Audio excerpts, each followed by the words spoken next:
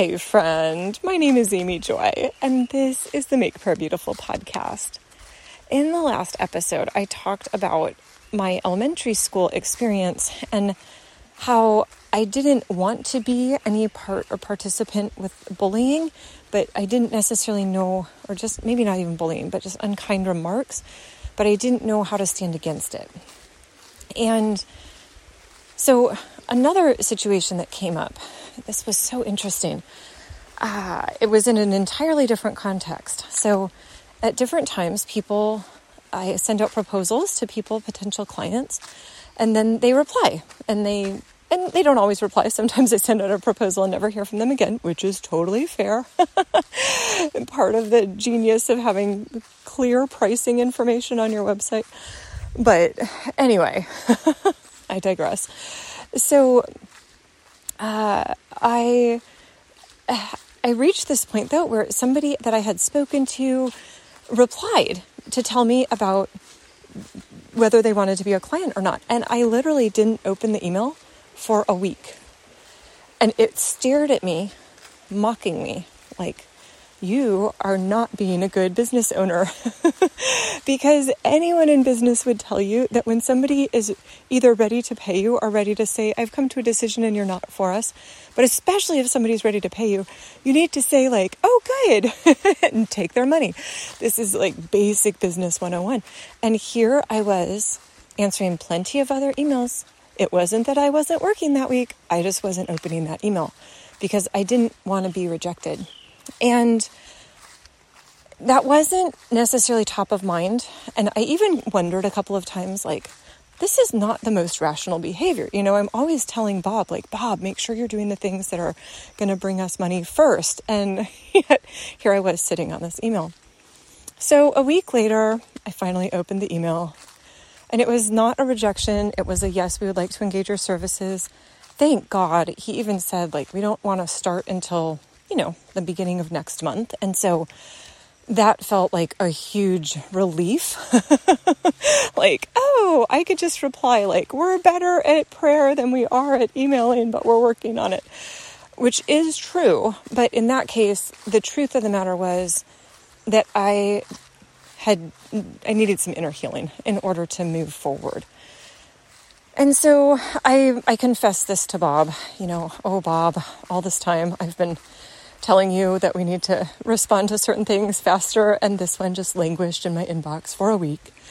And of course, he's very gracious and is like, Amy, you're doing a beautiful job, good work. Be at peace.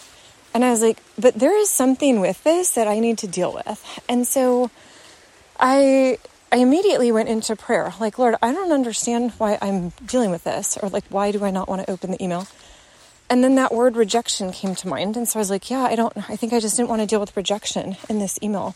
I didn't want to open it and have the person say, we don't actually need your services, which is silly, because if in truth, what I want is for each of us to have what's best in any given situation, if we're not the right service for this time, then I'm genuinely and honestly okay with that. But I suspect that because we had actually had like a very pleasant one-on-one conversation, that made it extra hard for me to stomach if he was going to say, no, we're not moving forward at this time. And so as I was in the middle of praying about rejection, this scene popped into my mind that I probably hadn't thought about it in a really long time, but it was another scene from elementary school. So in this case, a little boy, I think his name was Colin, had come to our school probably either at the start of 4th grade or 5th grade. And he was a cute little boy. I probably had a little crush on him, as little girls are wont to do. And for a little bit, he was very friendly, and then something shifted.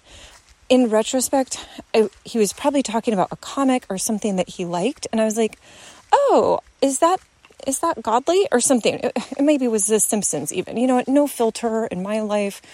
And I don't remember being really judgmental, but more like, is that good?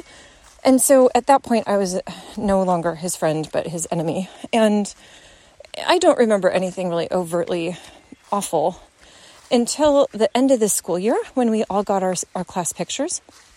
And I don't know if they still do this, but back in the 80s, you would get your little pictures, and then you would get maybe like a contact sheet. Is that what it's called? Where it would have tiny thumbnails of your entire class. So you would have this one little page with all the children in the class.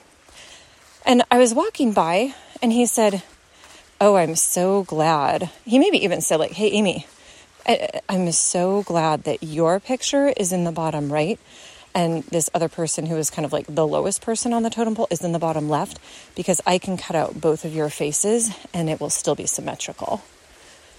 And I don't remember how I responded. Okay. But as I was praying, all of a sudden this moment came to mind. And I do realize that in the scheme of life, it's not a large trauma. And I think that's part of the challenge of even talking about some of these things, is that it seems like, why would that affect you so much, Amy? Like, other people in the world undergo really hard things, and you're just sad about this one stray mean comment that came up from a little boy.